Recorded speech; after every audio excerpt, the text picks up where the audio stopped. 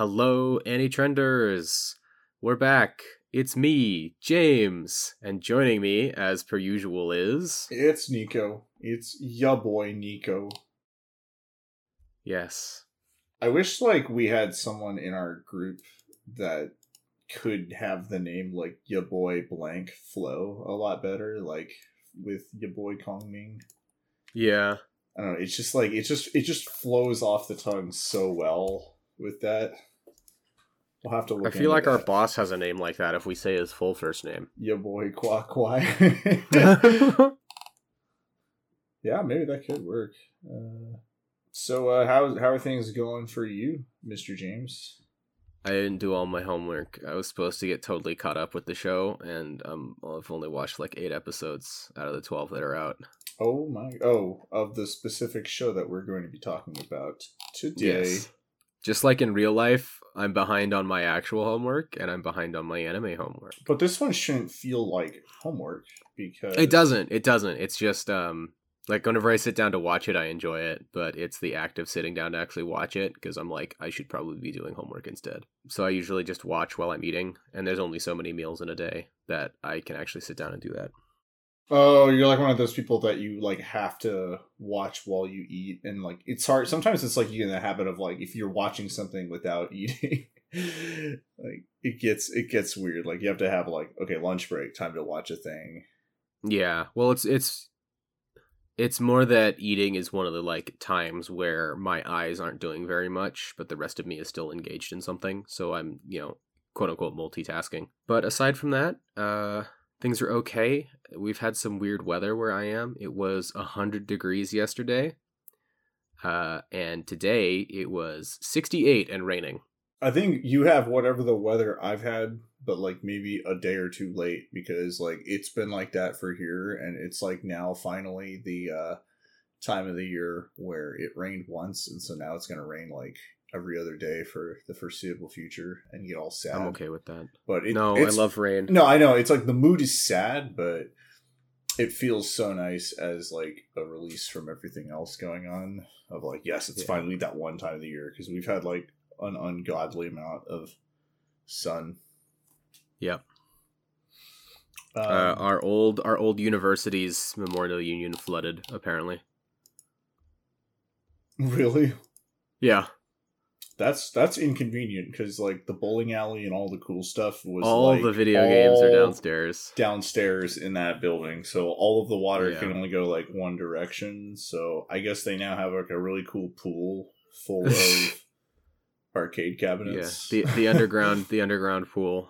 Yeah, I haven't gotten the details, but since I still keep in touch with my underclassmen, some of them are still there, and they're yeah, it's flooded out. Oh wow. So, well, that's a bummer. Yeah, it's less than ideal. But anyway, enough. How about you? I realize I've been talking a lot. How have you been? It's gone pretty good. I mean, I think from the work-life balance has been nice, and then my play has felt like work now, because I think there's so many shows that have come out in the last week that not only demand my attention but deserve it as well. Yeah, because in the last week we just had the Netflix Cyberpunk Edgerunners anime dropped, which oh man, if anyone was at the premiere at Anime Expo, you knew from that first episode that it was going to be a hit, smash hit of a game. Didn't Kojima tweet about it? He was tweeting about that. He was tweeting about Licorice Recoil. He's been on point, I guess, with his anime taste. Which I honestly expect from him at this point. He's got to have that good taste. And I'm about halfway through Edgerunners at this point, loving it, loving the sub, loving the dub. It's one of the shows. It actually is surprisingly one of the shows that I'm I do prefer the dub over the sub, just because it kind of fits the setting a lot more. Yeah, I found that a lot. That shows that are set in either the far future, outer space, or actually set in America work really well. I really like the Space Dandy dub, and I really like the Baccano dub. Yeah, of course. Baccano is classic on there. And then also it's even on the Japanese side, for the sub, it's it's still good. I mean, the voice acting from Aoyuki's great. I forget who else is on there. There's a lot of powerhouse hits on like both sides. Mm-hmm. So like I'd be kind of curious as to how people would think going into either of them, but I've been really excited. It's kind of like the first Trigger show in a while that I'm like, wow, they really don't hold back on a lot of the scenes going in. Whereas like previous Trigger shows they're kind of like a little too cartoony in some ways. Like that's not saying it's bad necessarily, but like you take something like Kill la Kill or Dead Leaves where like the violence is there and it's a little bit less of an impact just because it's undercut by a joke every other scene. Yeah, or like a joke, or like, I mean, it's like kind of cartoon physics at that point. Like there's still be moments like in Kill la Kill where someone gets like everything like destroyed inside of them, like they just get totally obliterated, but it's like, you know, like they're not going to like be reduced to like a puddle of flesh and blood, like whereas in Cyberpunk it's because it's a lot more grounded, like the violence gets wild from there. That's exciting. Yeah, it's really exciting on there. Imaishi is classic director, so it's just like very much I don't even want to call it like return to form, because it's just he's always had this form, you know. It's just like, yeah, I think it's just a different venue to express it. Yeah, like the difference of like he got whatever the inspiration he needed, which I think I said this story before, but like the whole I know the AX panel where they mentioned that how like they had the test build of the game, and then it was like Imaishi beat it with just like using the hammer like the whole time. Just a single hammer. Like this is supposed to be like a game where like your melee weapons become like katanas and all this other stuff, but like I just kind of imagine him like emotionlessly just like smacking people like he's some sort of like Halloween movie villain. Yeah, like, that is pretty funny. Yeah. I should watch it. I'll try to get around to it. There's a thing called Fall Break, which is basically just a long weekend, but you get like, I think, like Thursday, Friday, Saturday, Sunday, or it's Wednesday through Sunday off, which is separate from Thanksgiving break, which is pretty rad. So I'll see if I can watch it then. I know that's kicking the can pretty far down the road, but for the foreseeable future, that's kind of all I know I can block out a chunk of time to binge something like that. Yeah, no, it's good because I mean it's all out, so it's all ready to go whenever. It's kind of like you just know watching it, you're gonna probably enjoy it going into it. There was also, I guess, this is not anime, but last night the Disney Plus ended up releasing the new Star Wars Andor. I've been seeing ads for that on YouTube. Yeah, it's like supposed to be a prequel to Rogue One, where like the main dude from that, it's like kind of like his backstory going into like eventually leads into like the Rogue One stuff.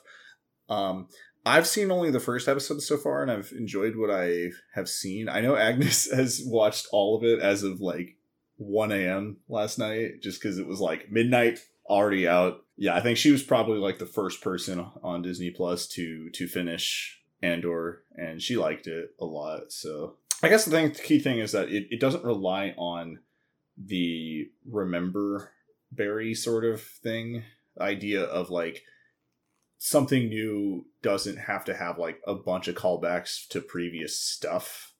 It really much like exists in its own vacuum, which is kind of like what I liked a lot about some of the Star Wars Visions bits, where it's like the remembrance is like not specific events, but at least uses some of the lore in the anime and kind of builds its own little individual crafted story. Whereas this is kind of like going to be one story, 3 episodes all the way through. It's not anime, but it's something to do if you need to find alternative outlets to watch. Yeah, if you've run out of things to watch, which I find hard to believe, but I don't know, sometimes people get like that. Oh, I was suddenly reminded of a thing that happened yesterday, because yesterday was the 20th, which is the last day to watch Goodbye Don Glees, and I was chatting with Medi in a group chat, and Gracie had just finished watching Revue Starlight, and so we were talking about it and talking about like the music and the songs and everything like that, and then I was like, oh yeah, Yoshiaki Fujisawa did the music for Goodbye Don Glees. And he's like, isn't that the movie that is like that movie thing? And I'm like, yeah, by the director that directed A Place Further in the Universe, which is one of Medi's favorite shows. And he's like, what? This is a movie? And I'm just now learning about it? And I was like, yeah, today's the last day that they're screening it. And he looked it up and is like, the latest screenings for the theaters near me started 15 minutes ago. Like, it was 7:45 Pacific time, and the last screening started at 7:30. I mean, at least he got out to watch it. I'm a little bit... No, he didn't. He's like, I'm not going to make it in time. Because, like, he would have to, like, leave the house, drive to the theater, buy the ticket. He's already 15 minutes late. Like, even assuming the theater's super close by, that would still be, like, another 15 minutes. And at that point, he's probably already a solid, like, third of the way through the movie. So he's just going to have to wait till it comes out later.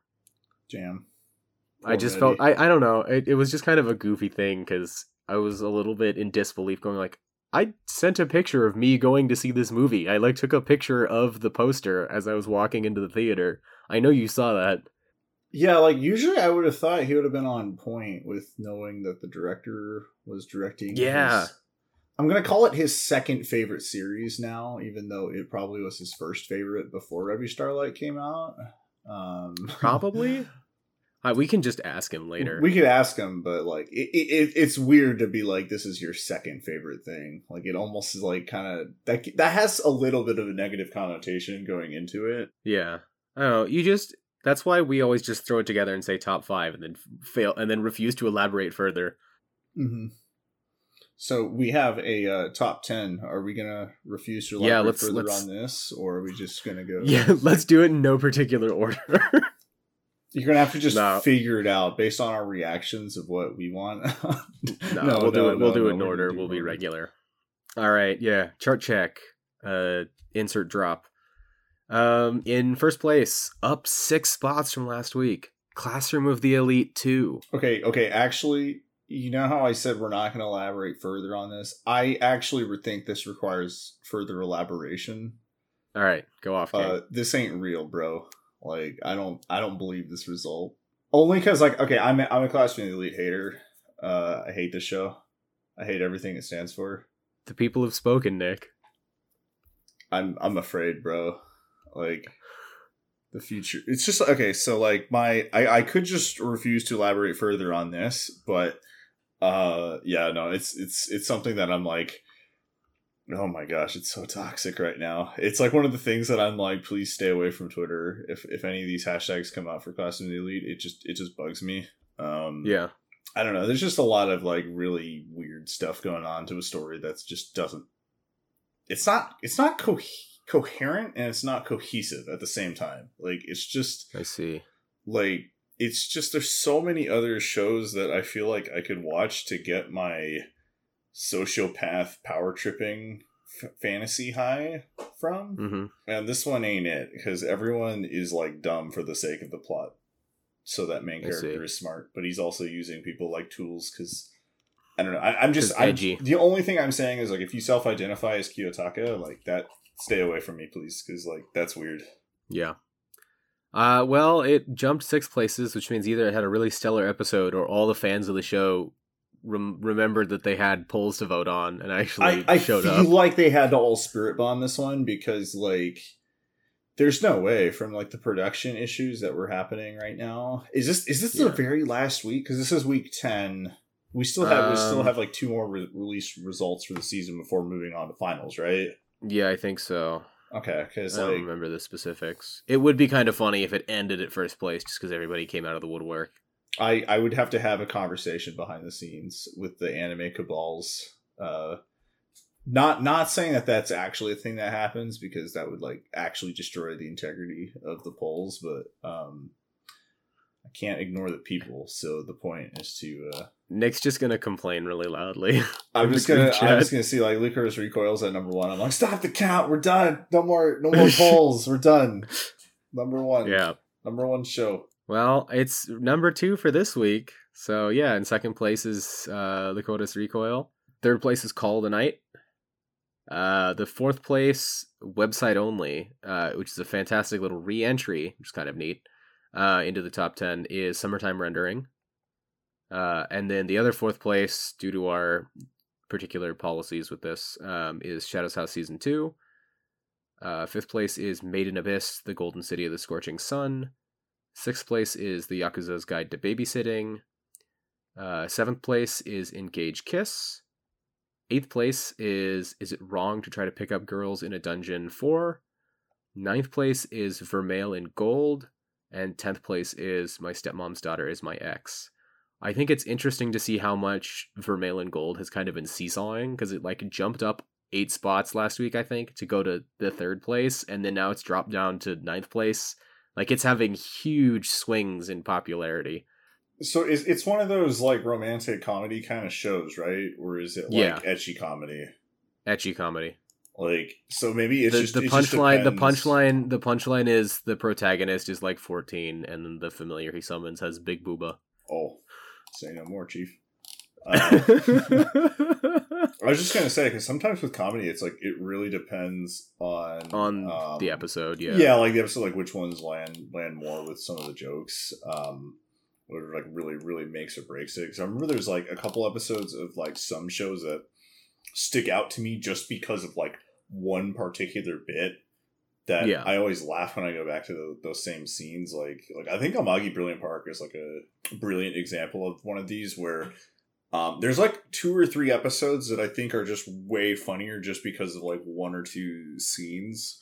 Mm-hmm. But and like when I think back on the show, it's like it was kind of a, like above average, like okay, kind of like comedy, but like some of these scenes were just so funny from like the whole build up, everything else, that it's just like it kind of just really makes me think of the show like every time when I remember those parts. Like just left like a really good impression. Also, it was something that like I ended up watching like all 12 episodes in one sitting at midnight on New Year's Eve one time with my friends. So like that's how you know that they all blended together. So it's like you had every like really good scene, and it just felt like one episode, but it was just the entire show is just a single smear frame. Yep. Sorry, what were you gonna say?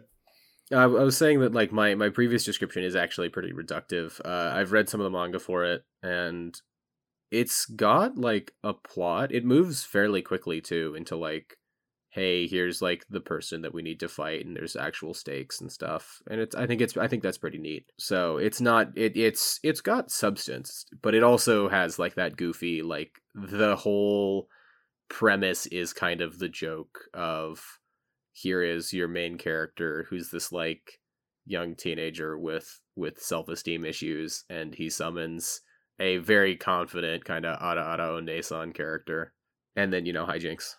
I don't know. I just think I don't think I've seen a show kind of swing up and down as much as Vermeil in Gold. Yeah, it just seems like one of those ones where it's like I'm gonna have to like kind of approach it once it's all done, or just kind of see what. I'm gonna talk to Gracie offline just to be like, because I know she's keeping up with everything, so it's like, what could be causing this swing up and down? Yeah, see, if she wasn't currently dying, she would just like weigh in and be like, "Yeah, the episode wasn't that great," and then all this speculation. Dying, by the way. Just gotta like throw that out. But yeah, let me rephrase that. If she wasn't drowning in work, insane work season. Yeah, that happens every year at this exact day. Yeah, I know the reason why now, because I learned a fun trivia fact about water resources the other day. So that's chart check. So we got. Ka-chow. Weird stuff going on at that top, but everything else I'm cool with. Classroom Elite. Yeah, so I was gonna say, like, we're gonna jump into kind of like talking about the number 2 show for the week, but number 1 in my heart, Lycoris Recoil. Is kind of. I felt like this was like a long time coming, just because of like it was really strong, just even off the bat for the show. Yeah, it started off strong, and it has continued to have a very good showing. I had my little confession at the beginning of the episode here, but like I have watched now 8 episodes of it, and it just doesn't feel like there's been kind of a dead episode, Yeah, exactly. I mean, there's a lot going on, I guess, within the plot, and I feel like at this point we have pretty much like 2 questions, I guess, that we could try to answer within the show, where I feel like most of it's kind of wrapped up pretty clean. If they really wanted to do a second season of it, I think they would have more than enough material to kind of like make.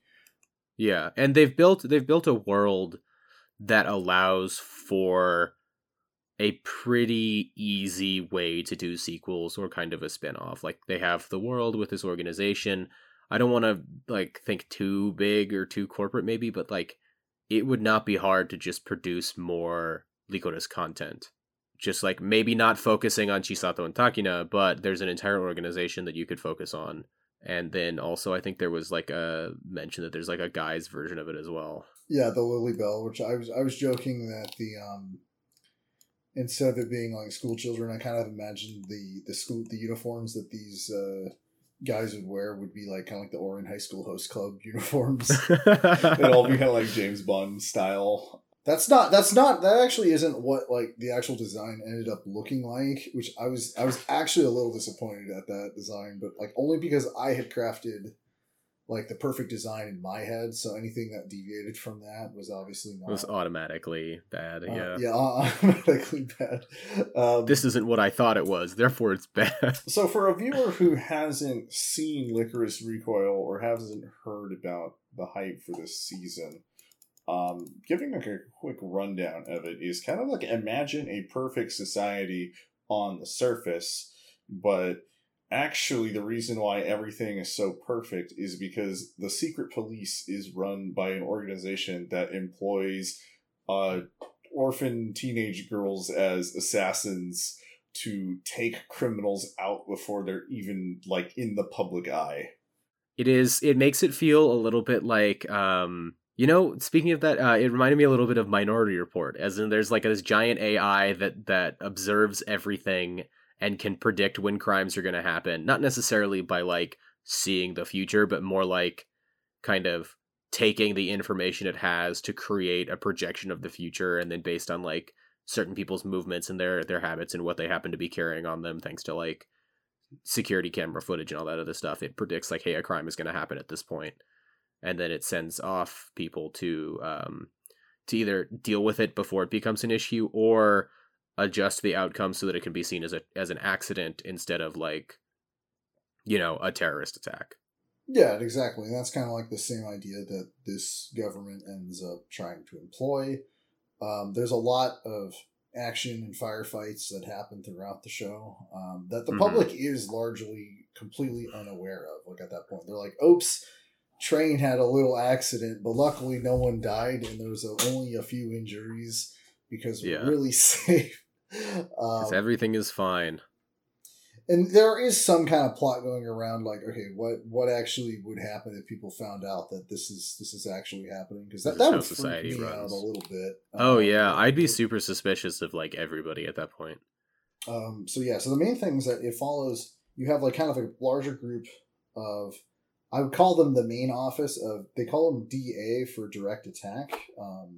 But then our main character Takina ends up getting fired from DA, or at least transferred to a small outpost that no one cares about, which is known as Lycoris Cafe Lico Rico. It's basically a front where it's a front for the DA. Yeah, it's the excuse for them to put in fluffy slice of life scenes into the show. Exactly, it's like that mix. It's like it's got what you want. You want the fluffy slice of life. And you want the action and shooting, which, again, is kind of a weird, like, I didn't think that they would actually pull off the genre melt blend together. Because sometimes I've seen shows do this where they don't commit too hard to, like, either one. Either one, yeah. I would say that, like, from the main characters, it's like they do take some damage as they're going through it. And I just feel like within this show, it's like a lot of the, like, there's a lot of red shirt characters that end up getting obliterated in this, and it's kind of funny how they kind of like pass that off and like kind of forget about it as the show goes on. But yeah, it's kind of weird. Like it's like I'm not expecting like the amount of violence I'm seeing from some of it.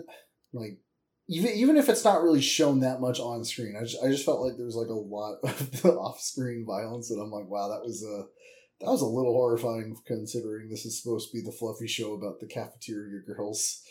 The cafe girls, yeah. Yeah. It's, I don't know, it does a pretty good job juggling between the two atmospheres. Because if it is being lighthearted and is going to transition to be something more serious, it lets you know ahead of time, like it'll sprinkle a little bit in to be like, oh, something's happening, and then so when it actually happens, you're not surprised, and it doesn't feel like it's coming out of nowhere. They telegraph that pretty good, which is important for big tonal shifts like that. So you are up to episode 8, right? 'Cause, like, 8, yeah. I just finished the episode with the Forbidden Bar. Okay.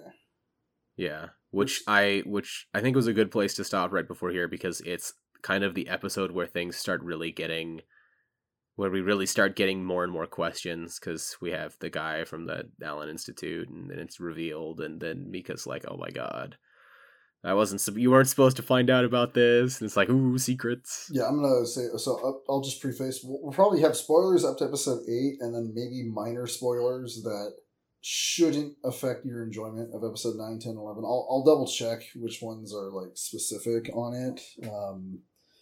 Okay. Because I forget kind of like what goes into the each of those last couple characters. So we go to the bar, we find out that one of the dudes that has been frequently the cafe actually has personal connection with Chisato, our other main character, who is the star of the show, for a variety of reasons, mostly because she has that extremely crafty and very, I wouldn't say childish, but like kind of very. She has a very optimistic and laid back view of the world, which it's a kind of, I want to say, like, common anime character who like isn't that worried about stuff and is kind of lives life under the whole like, we're only, make the most of life while you've got it kind of mentality. Meanwhile, Takina, on the other hand, is she is much more this is how things operate by the book. It's the free spirit and the rule follower kind of buddy cop scenario, which is great. It's a tried and true combination of characters. Yeah, exactly. And like Chisato has like her one rule is that she doesn't want to kill, even though like she could definitely kill a lot of her enemies like many times over. And I think the way that I think the visuals and the action really telegraph that. And also goes a really long way with the voice acting too, because there's moments where she's talking with other fellow Lycoris where her performance from the voice perspective goes from like very cheerful, very laid back, to also like very deadly at the same time, where it's interesting listening to it because you can feel the inflections change. Yeah. And so I really like her voice acting. Yeah, like the voice acting in this show is like top notch. It's not just Chisato. I can go into like some of the other characters, what I really liked, but yeah, with her specifically, it's just it's like what makes her so interesting on screen is like you don't know if she's going to like be the one to just like kind of almost kill you with like a smile on your face too, and you just don't know like what that kind of wild card energy she brings. Mm-hmm. Especially when at the same time she's like also trying to like get Takina out of her shell, so like trying to make her like not cold-hearted, but also at the same time she's also demonstrating like just how scary she kind of is as a person. Yeah, it's interesting. I feel like even just aside from the story, I could talk about just how much I enjoy the general vibes, and that has to do with like, first of all, the voice acting performance is really good, and it's very interesting because it took me a while to put my finger on what exactly intrigued me so much about Chisato's voice. But I think it's because she speaks, like, I almost want to say accented Japanese. Like, it sounds like Japanese spoken by somebody who might not necessarily be a native speaker or might have... forgive me for saying this, all of you people who are fans of the show and also fans of the person I'm about to talk about. But quick question though first. How much VTuber content do you consume, Nick? Negative content. Negative amounts. Okay. You actively reduce the total amount of content going into the world. Yeah, I like avoid anything that even might closely resemble a VTuber. So like I just stay away from like Sharks IRL, never know if it's gonna get all tsundere on me or not. Gotcha. So the thing that I thought about was there's a YouTuber named Kason who has a VTuber rig, and then also I feel like it's common knowledge that she was also the voice for Hololive's Kiryu Koko. but there's a way that she speaks. There's a way that she speaks Japanese that feels it's a particular. It feels a little accented, like in terms of like the way vowels and certain consonant sounds are produced. That comes up with the way that Chisato talks, and I think that's really interesting. It's intriguing because it makes Chisato's voice very unique and really makes it stand out compared to a lot of other just like voice actresses and characters from this season. It makes her very identifiable, which I think is neat. Other language things that I think are cool. Some of our French-speaking Anime Trending staff were watching the show and pointed out that her French is actually really good. Like, pronunciation-wise. Oh, really? That's so funny. They did the, like, that's not bad, kind of... Because most of the time, we like to make fun of, like, English and other kind of, you know, languages that are not Japanese spoken with heavy Japanese accents. And sometimes the results can be somewhat comical to native speakers of those languages. But some of our native French speakers on staff were like, no, this French is actually, like, okay. And that's not even just, like, with Japanese... I mean, this happens, like, a lot in Hollywood. I know that the best example, if you watch X-Men Days of Future Past, there's the one scene where Jennifer Lawrence's character Mystique disguises herself as Vietnamese and starts speaking Vietnamese. And I just remember like sitting next to my friend in the theater, and he just put his hands on his head, and I've never seen that kind of reaction from someone like that. Where I had heard that like the pronunciation was just so awful in that, and like I really, really wish I understood how bad it was, but like it's something that you can't like necessarily fake, you know, to get through. Yeah, but outside of that, there was a tweet I remember seeing that's like Licorice Recoil checks off all the like the 3 G's of good anime, which was girls, guns, and gay. Yeah, and that's the other question, because like that was one thought that there's only going to be one more episode for the season or series, depending on what it is. There's gay in one element, which I was like kind of like really, really excited kind of seeing, where Yoshi and Mika like it's not really on screen, but it's also like implied of a like past relationship between two men, which I thought was interesting coming out of that, because I was like, oh, you didn't expect that kind of going into it. The show, it was pretty funny though, because like there's at least one part where like Takina doesn't understand that Mika was gay. And so but like everyone in that cafe was like very much aware of like the past between them. And so there's kind of like that one episode where she's just like not sure, like, oh, maybe he's dating this woman. And then they're like, oh, there's like a 0% chance of that, dog. Yeah. The main question is between, I guess, like the main two leads. I mean, I think it's really obvious from kind of like the onset of like kind of where it was leading between. But like the problem is that from like online discourse, it's so challenging because there's a lot of fans that get really defensive when it's LGBT shipping. Primarily because it's like for some reason LGBT couples have to have this.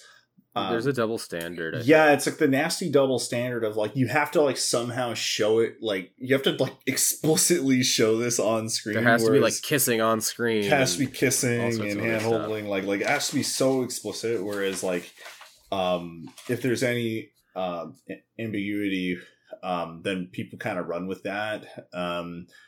And it's just one of those things that it's like, it's so frustrating kind of dealing with that. Yeah, as opposed to like straight couples where it's like, oh, they made eye contact during an episode. Ship it.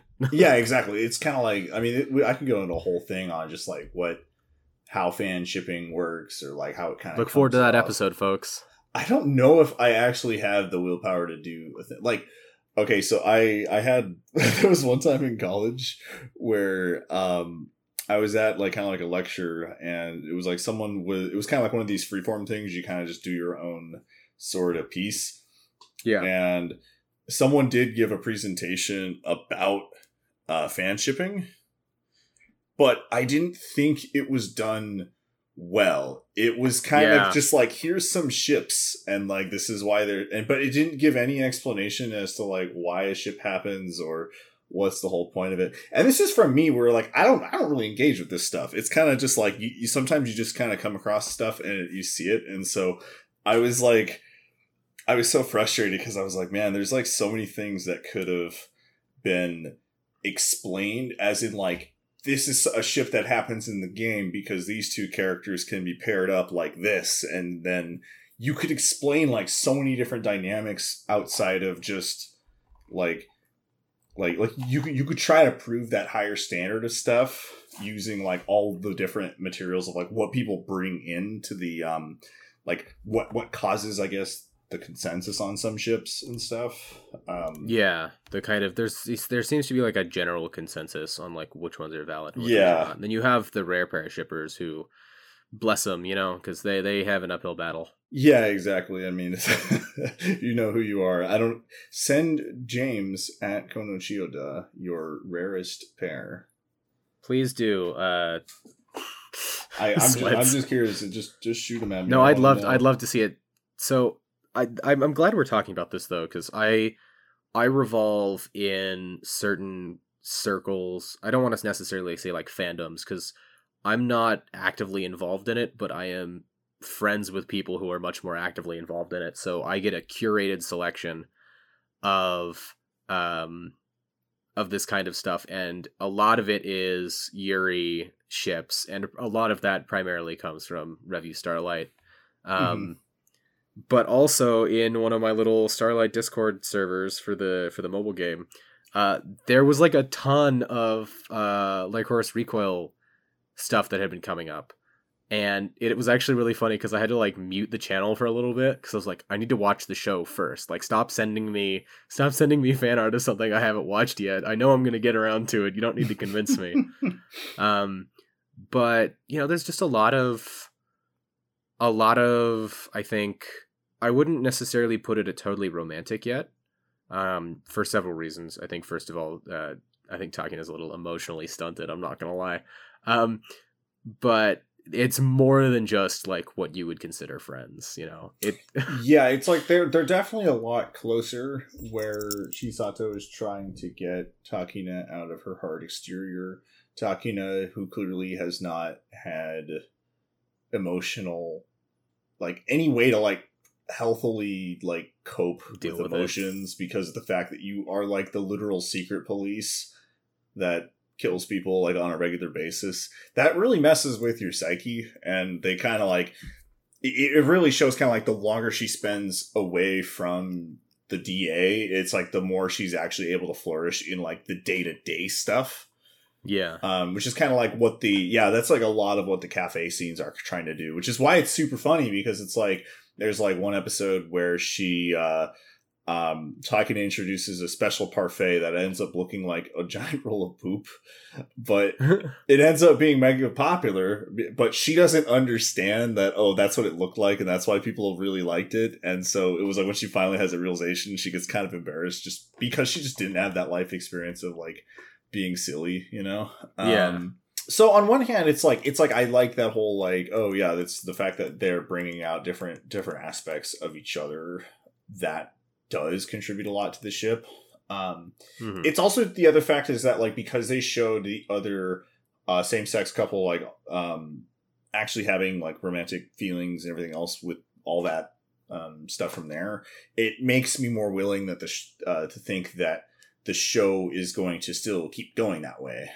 Yeah, if you're gonna have like if you're gonna actually really heavily imply a gay couple, then the what we consider to be hints at more of a lesbian couple makes more sense, because if you're gonna do one, then you would assume that whoever's writing the show would also be willing to write another. Yeah, and part of, even like with Mika is like Chisato's father figure, and besides the fact that like Yoshi is also her other father figure, to a degree, not as much.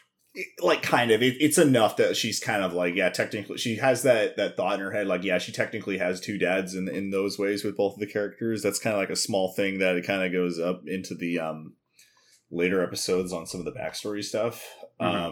But it's interesting because like from the dynamic between Mika and Chisato, he kind of understands like what she's going through. Like even though she might not show it explicitly, or maybe she hides it behind her cheerful facade, like she still does have kind of like this internal conflict of maybe I shouldn't get too close, or maybe I should just, you know, like just be, you know, funny and silly and stuff going in.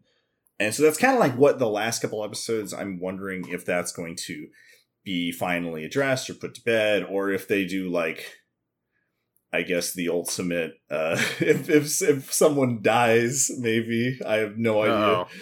I have no idea if it's going to go to that length. But there's that would be a really that'd be a pretty angsty way to end it too. It's just like your unfulfilled, your unrequited love, and now it's just gone. I don't think they're gonna do that. I think the pacing and the tone of the show so far, like they'll do some stuff, but I don't think they're gonna like leave it unresolved. This seems like a show that is on its way. Like a lot of the episodes, especially, like they do contribute to an overarching thing, but most of the time the stuff that is introduced at the beginning of the episode is resolved by the end of the episode. So I doubt they're going to have that kind of consistent resolution every episode and then just leave the show on a cliffhanger. Unless there's no more cliff, like you just fall off the cliff, you know? That's no more hanging. fall off cliff and die. Yeah. It's over. Yep. I mean, that could be a thing. I don't know if they would commit to something like that. I mean, I'm up through episode 11, and like again, I don't know if that's like one of the ways they could resolve it, but I hope not. I want this to have like a happy ending, because the show so far has been providing me pretty positive vibes. Dude, I know, with all the cheerfulness and stuff, and like it's great. I like it a lot. The overall cast of the cafe work really well together. I also really like just watching the opening sequence. I think the opening sequence is really pretty to look at. Oh, dude, I know. It's like the song, everything else.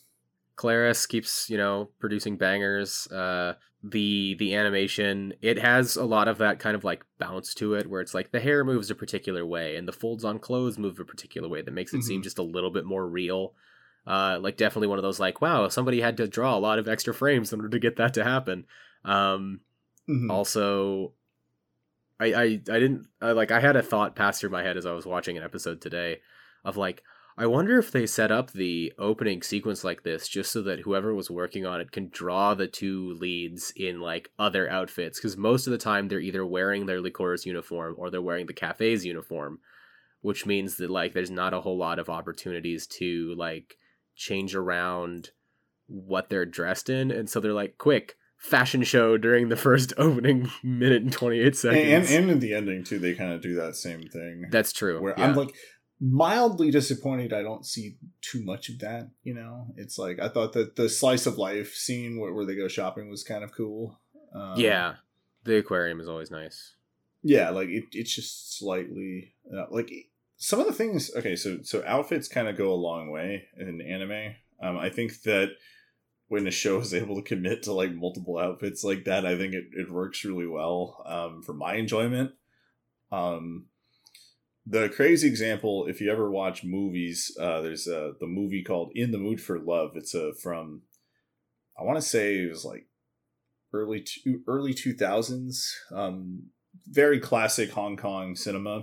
But basically it was like this one character, she never wears the same outfit twice, and she's like the main lead, and so it's like every scene transition, it's just completely different outfit, and it's like it's these sort of things where I'm like, man, this budget must have been so insane for the wardrobe on that to get. The wardrobe department must have been going insane. Yeah, no, it's like one of those things where I'm like, because there was so much attention to detail in that sort of elaborate design, it like goes a long way into like the character itself in the movie, as well as like kind of like the overall themes. So like it was just so good. Watch that movie.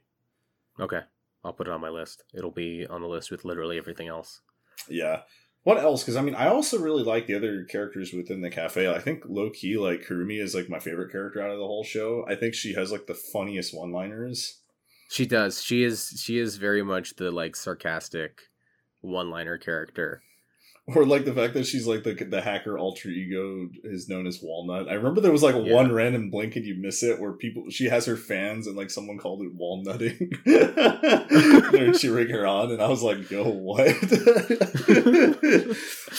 Oh my goodness. Yeah, I like the whole group. I think maybe I would have liked a little more of Misaki, is that her name? Mizuki. Yeah. Mizuki, yeah. Because like she is very much like, yeah, Kurumi is like the super hacker and little girl kind of like, haha, the difference between your expectations and reality kind of character. But then Mizuki is literally just like disaster.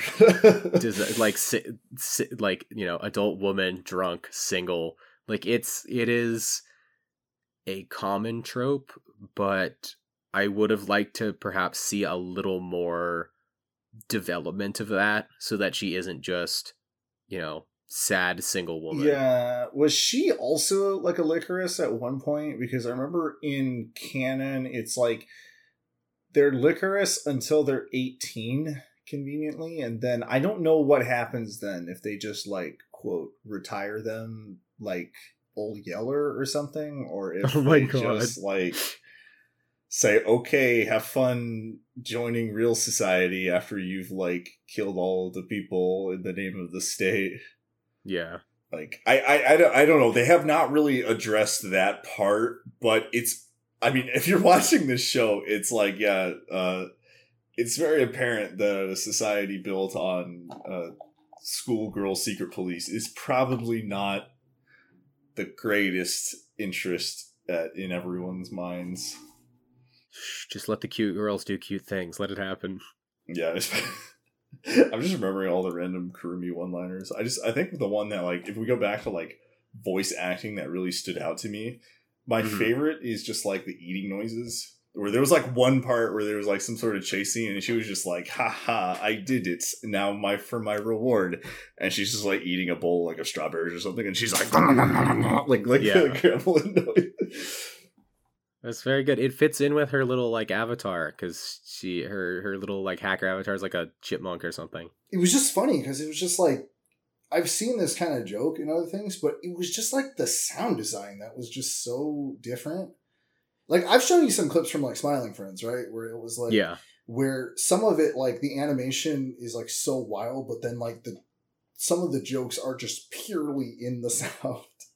Yeah, with like the hard candy joke, where it's like it's just so like I don't want to call it underutilized, but there's definitely a lot of space that I think people, yeah, it's not enough emphasis oftentimes is put onto how it like the words might not be funny, but if you can make just the sound or visuals a little bit more absurd, it actually makes people laugh. Yeah, and I think that's one of the things that like Licorice Recoil has done a lot is just really, really emphasize the performance and the sound, and it's just overall like a really impressive show from just that merit. I mean, I don't even want to talk about the visuals, even though like the visuals are really good. It's just like things that stick out. I'm like, wow, I really, really hope this becomes like a more standardized thing for voice work or production. I mean, I think that it's got a ton of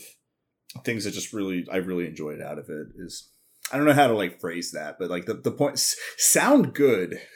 Yeah, sound good. I can't articulate why, but actually like there's so many elements that like were very much makes your like, ears smile. Yeah, there was a lot of hard work into it. I think this is getting into a technical aspect where like we know it's good, but trying to explain why it's good requires a much like an actual education. Yeah, and now that we're running to like about 10 minutes left or more, depending on how much we ramble, there is like kind of like that other bit of news that also has to do with voice acting that just came out in the last day or so that conveniently we could also seg into this section called... Yeah, I thought we were going to do it right after the chart check, but then we just jumped into... it, yeah, but it's segued fine. Too easily. I'm going to call this section, quote, what did Crunchyroll do this time? And oh my god. And if Crunchyroll does another thing that people talk about, then we'll discuss it again next time. hopefully this will not become a segment that recurs often enough that I'll think about trying to make a little sound effect for it. Honestly, it would just be the Price is Right failure noise. Yeah. Yes. So anyway, do you wanna discuss, or do you want me to? I mean, you tell me. What did Crunchyroll do this time? All right. So a couple days ago, the English dub voice actor for Shigeo Kageyama, also known as Mob, posted a video saying like, hey, in all likelihood, there's going to be a chance that I'm not going to be the voice of Mob for season 3 of Mob Psycho 100, and kind of explained the reason why that was the case. And long story short, Crunchyroll has not been working historically has not worked with SAG-AFTRA, which is the union for basically the entertainment industry. So it's for actors and other kind of production folks in the entertainment industry in Hollywood. SAG, which was the first iteration of it, was called the Screen Actors Guild. So it's the union, and a lot of companies have to do union work through union contracts, which are pretty standardized and come with extra carve-outs and protections for actors and voice actors, so on and so forth. That doesn't mean that every piece of work is union work. There's a lot of non-union work, and a lot of anime dubbing is non-union. McCarley basically was like, yeah, I kind of explained to them that I wanted to have like Crunchyroll. This is the thing that like really got people kind of like shocked, which is McCarley didn't even ask for like a SAG contract. He asked for Crunchyroll to just talk with people about maybe having one in the future, and they still basically said no, and then released a very cheery PR thing of like, we're so excited to produce the Mob. Yeah, it's like, oh no. They provided an official statement. I'm reading one of the Polygon articles. Oh, I didn't see their statement yet. I saw it all. Yeah, I'll read. Let me read it to you real quick. And I'm going to put raw, I'll give you my raw, unfiltered anger. Crunchyroll is excited to bring fans worldwide the dub for the 3rd season of Mob Psycho 100 as a simuldub, the same day and date as the Japanese broadcast. We'll be producing the English dub at our Dallas production studios, and to accomplish this seamlessly per our production and casting guidelines, we will need to recast some roles. We're excited for fans to enjoy the new voice talent and greatly thank any departing cast for their contributions to previous seasons. Eat it, Kyle. That's like all. That's all I heard was just like. It is. Yeah, it's basically like you, Kyle. Somebody said, "Hey." The long story short is there is a voice actor who made a perfectly reasonable request in good faith, and Crunchyroll's response was to be like, "Nah," and then put out PR that's like, "We're very excited for the thing that we're producing." So wait. So. It's September 21st. The dub comes out on the 5th of October. The dub comes out on the October 5th. I forgot to weave in a do you remember the 21st day of September joke here, so I'm going to do that now. Yeah. But they have 2 weeks to release the episode simuldub from today. Yeah. And they just fired Mob from it. Yes. They didn't fire him. They're recasting. They're recasting. They don't even know who's going to be Mob right now. I am like fully convinced that it's going to be a train wreck.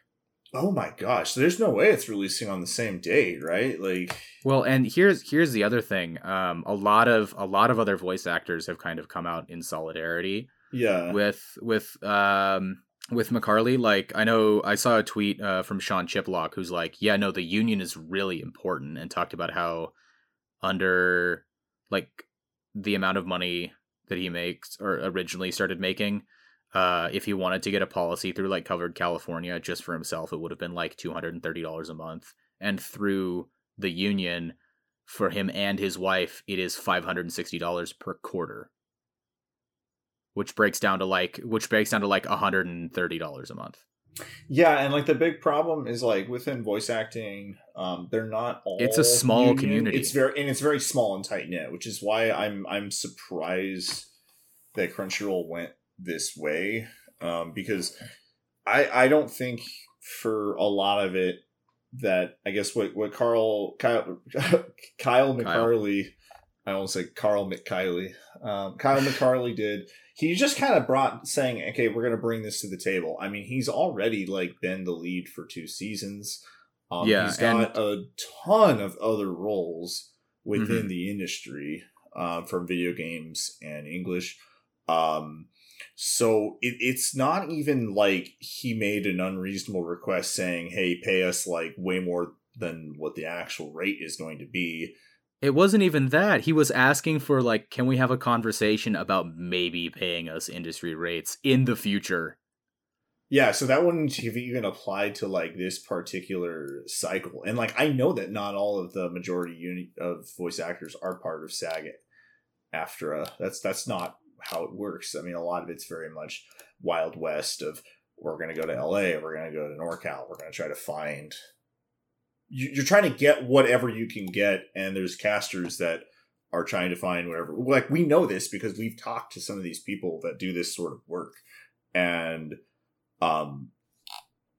so, like, it's not really, like he does not make an unreasonable request just to say, hey, this is a thing. Because if he's the first to do it, somebody else was probably going to be doing the same thing. Yeah. And there's a lot of voice actors within this industry that have that kind of talent, that have this. I don't want to call it like they have like kind of like a Twitch persona, if that makes sense. Like some voice actors are very marketable as themselves now, which is something that they didn't have like 10 years ago. Like you have now, Matt Mercer has spun that off into his own completely different property where he started out voice acting, still does voice act work, but is like, but now also does stuff like Critical Role and then that also spawned Legend of Vox Populi, or the Amazon show on Critical Role that he voices characters in too, which is his own property with all this other stuff. Like that's already got a lot of star power, because that's not just like, oh, a fantasy show with Matt Mercer. This is the Matt Mercer show. So I'm kind of shocked that they go through this, because it really burns a lot of bridges, I guess, within other voice actors. It creates it creates a lot of bad PR that didn't need to happen. Crunchyroll could have just said, yeah, we'll talk with you, and then just gone into the talks already knowing the answer was no, we're not going to be doing union work. Yeah, and then they wouldn't cast them in the future for some of the other stuff. But it's shocking, because from other cases where voice work had to get stripped away from stuff, like right at the last minute, that happened in some cases for like video games, but like for extremely heinous circumstances, like the person was like super canceled, did some bad stuff, very public on that, very, very bad, and like some companies just wouldn't want to work with that, so they were able to kind of strip that stuff away. But like it's really different when it's a role, especially because like voice acting, I mean, it's acting, you know. It's like, how are you going to replace this actor at the last minute with this? So I don't know how the quality of the dub is going to work. I don't know. We'll find out in 2 weeks. I don't know if other like people are going to be okay with it now. Like, what if other voice actors or actresses like decide to not be part of the dub from that in solidarity? Like, they basically like are going to like unintentionally seed the grounds for like unionization within this mobcast. If they do pull through that, not saying that like we know, because like we really don't know. We just know the facts are. Kyle McCarley asked for like just one thing. They said no, and they fired him for that. They're trying to replace him on this, and he had to go out and talk. So Crunchyroll is trying to hit this simuldub target, which they do for a lot of their shows, of releasing the dub and the sub on the same day of the release. I don't know how they're going to pull this off with it. Like I maybe they're somehow able to, like, so from this initial article, they reached out to McCarley on September 8th to work on season 3 of the dub. So like, I don't know if that's just something you can just hammer out in a month. Well, I mean, what it probably would have been, since it's a returning thing, is like, basically they're like, hey, we want you to come back. And it would have been probably similar to the previous contract that he had for seasons 1 and 2. It's just that he kind of said as much in his video message, which I'll put a link to the tweet and the YouTube video in the description. But is like, yeah, he basically was like, the show's really popular, and so maybe because of this popularity, it might be a chance to get Crunchyroll to budge on their like never doing any SAG contracts. And he shot his shot, and it didn't happen, which you can't blame the guy for trying. It is pretty sketch, first of all, that they try to like reach out to finalize these contracts so late. Like, September 8th is still less than a month before you're supposed to have a finished product. I don't think I've ever seen contract turnaround that fast. And then in addition to that, I do want to clarify that it's not because of the situation of like of Crunchyroll reaching out to be like, hey, work for us again. They didn't fire him. They just didn't renew his contract, which I know is effectively the same thing. But it's the nuance is important here, especially with something like unionization and kind of labor disputes. But the other thing, so like Crunchyroll basically decided to pick the option that blows up in their face, and then I don't know, maybe just were curious to see how much damage control they were gonna have to do. Because again, they had an option that would have cost them basically nothing and would have avoided all of this. But they picked literally the worst option. But right after this, and this is a tweet that got posted yesterday, was they updated the like cancel membership thing. Like, if you try to cancel your membership, it takes you to a page that basically says, your action's gonna hurt the studios. It's got the support the industry. Premium members help make premium anime. Did you know that part of what you part of what you pay goes to anime studios so they can keep making the anime you love? Plus, you also help support our amazing events like Crunchyroll Expo and the Anime Awards. Are you sure you want to cancel? Which can I is double also cancel? Because like I'm just staring at my best villain award for Crunchyroll Awards, and I think Crunchyroll wins best villain. I think award. Crunchyroll is the villain, not Isabel. Yeah. Isabel did nothing wrong, apparently. She's just doing her job. She's just doing her job. But like that just screams like, oops, we didn't expect this many people to unsubscribe from our platform for this. But at the same time, maybe they knew that was going to happen. I don't know very much about website like page writing or whatever, but I feel like if you're gonna have something like this on your website, you kind of have to know that something's going south to begin with, so that you can prepare it. I mean, yeah, we could have a whole series on just where does the money go if I spend $5 at Crunchyroll or $10 a month. Like, there's a lot that gets skimmed off the top. That it's like you could barely say that it goes back. Everybody takes a slice of the pizza before it actually makes it to the studio. It just bothers me when I see that, just because it's just like, no, they're not synonymous with the anime industry. And yeah, like paying through Crunchyroll does provide more money to the studio than straight up stealing it, but that's because any percent of 0 is still 0. Like, it's a low bar to clear.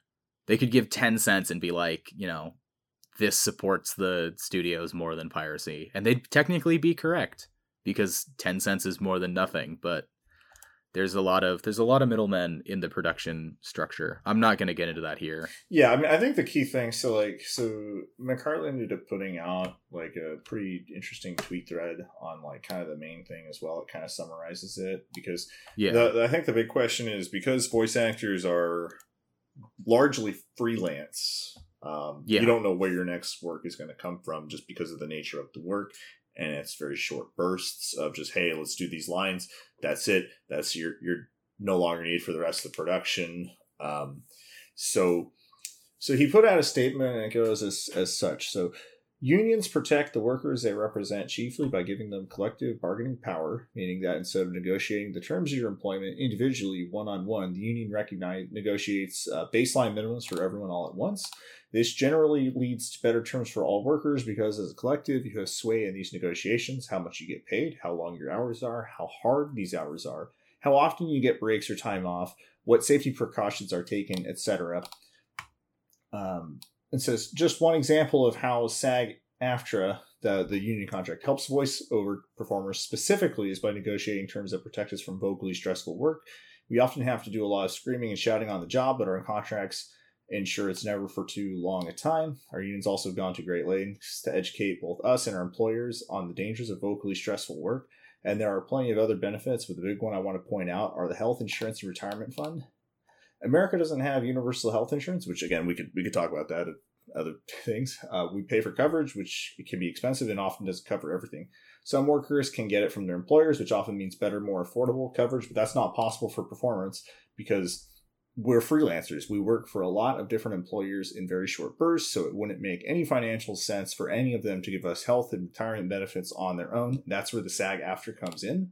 By collecting a small percentage on top of our fee for every job we work on, SAG-AFTRA funds a phenomenal health plan that's very affordable for qualifying members as well as a retirement plan. These are huge reasons for actors to work union.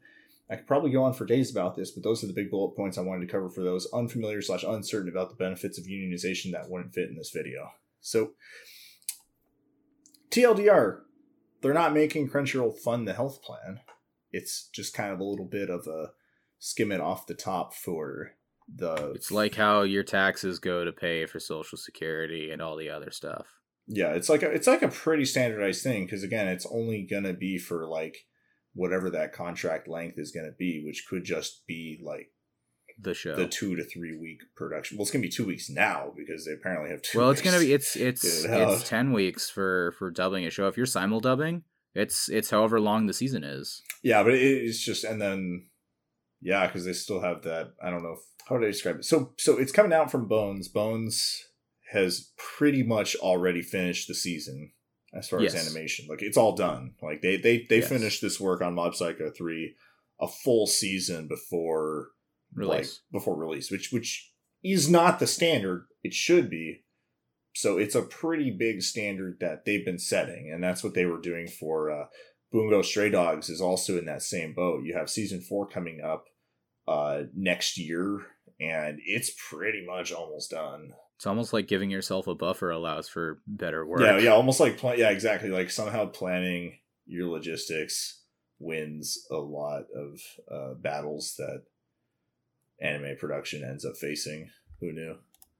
Yeah, crazy, right? Yeah, I know. So, but like this is the poor pay conditions have been kind of a running thing for a while. It's just this is the first time that's really come to a head, and so it's making waves, and I'm glad that it is. More people should be paying attention to this kind of stuff. I don't want to talk about non-anime stuff for too long, but I think it's interesting that this comes up at the same time that all the American freight railroads all the unions involved in that are in the process of probably there's a tentative agreement that got struck last Friday, and if everything goes the way I want it to, all the unions are going to reject it, and then they're going to go on strike, and then the entire economy is going to lose like 20%. I hope not. I've been dude, like I was like, bro, should I stock up toilet paper again? Like I was thinking that like when they were talking about that story, because it was like,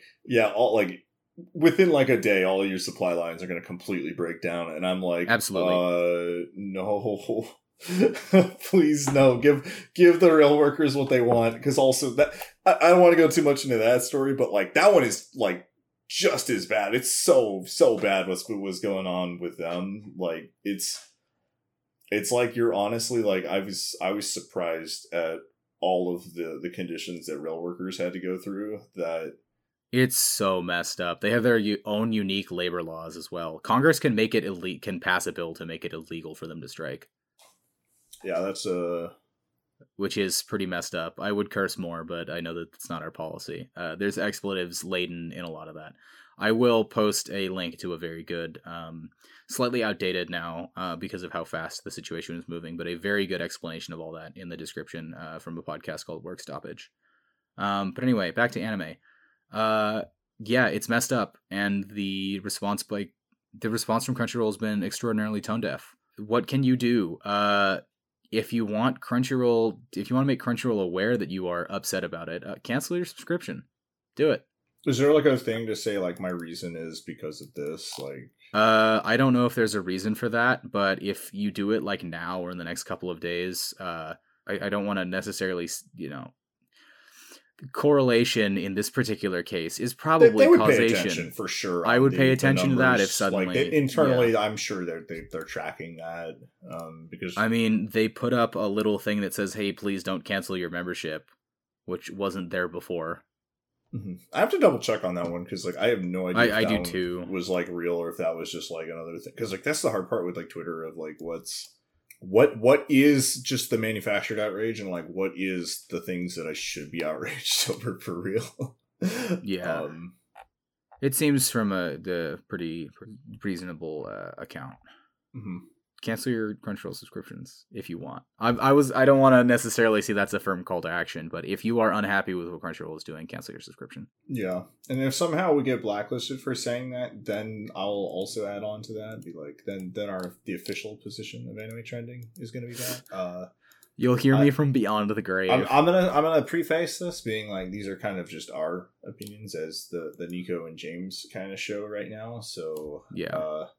We've worked with Crunchyroll and other stuff in the past, and yeah, we have, and I know people that work there that are very nice people. I just don't feel privy to this whole like stripping people's livelihoods for no reason, sort of thing. It's kind of weird. There's a lot of industry ickiness that normally we don't talk about because there's a lot of like behind the scenes stuff that Nick and I don't know about, but this time it's all out there in the open, so let's talk about it. So yeah, that's a big thing that's going on. The story may or may not develop. If it does, then we might cover it again later. But yeah, you can just look at the tweets if you want to kind of check it out and see what's up. Yeah, and if something pops up in the next week, it'll be my next session of what did Crunchyroll do this time? Yeah. Yeah, any other closing thoughts? I don't have anything else. Yeah, so thank everyone for listening to the podcast. You can find us at AnyTrendsPod on Twitter. You can follow me at Nico the Neko. You can follow me at Konochioda. Send me all of your rare pairs. Yeah, send the rare pairs, send the not so rare pairs, send your best pairs. All that good stuff. I don't know how to finish that one, but send them. Just send them. If you send enough, we'll rate your taste. We'll just describe them over the audio, and you'll just like have to imagine what this ship looks like. Or you can listen to us butcher all your favorite characters, because I guarantee you'll send us some from shows we haven't watched. Or we could ask like other people within the staff of like Anime Trending, like how rare is this pair actually? Like whether they have thoughts on, yeah, exactly. We could definitely pool enough resources to be like, how would you ship this? If we need to get second opinions on some of that stuff. If you're tired from hearing from just the two of us, let us know so that we can show Gracie that she is sorely missed. Yeah, if not, you can find her right now on the Girl Taku podcast, which also has its own set of episodes releasing every week. Yep. You can find Girl Talking. You can find the Anime Trending podcast wherever you get major podcasts. So we're on Apple Music, we're on Spotify, we're on Podbean, we're on other websites. I don't know. I press the button and it releases everywhere, and it's very powerful. Yeah. Our last episode was, I'm looking at the name right now, Goodbye JoJo. I love the title because it was the combination of Goodbye Dongelise and JoJo, but we get to say it like Goodbye JoJo. That was the goal. Yeah, no, I'm reading it. I'm like, yep, I love it. Good name, James. Anyway, we'll see you all next episode. Thanks so much for tuning in. Bye. Bye-bye.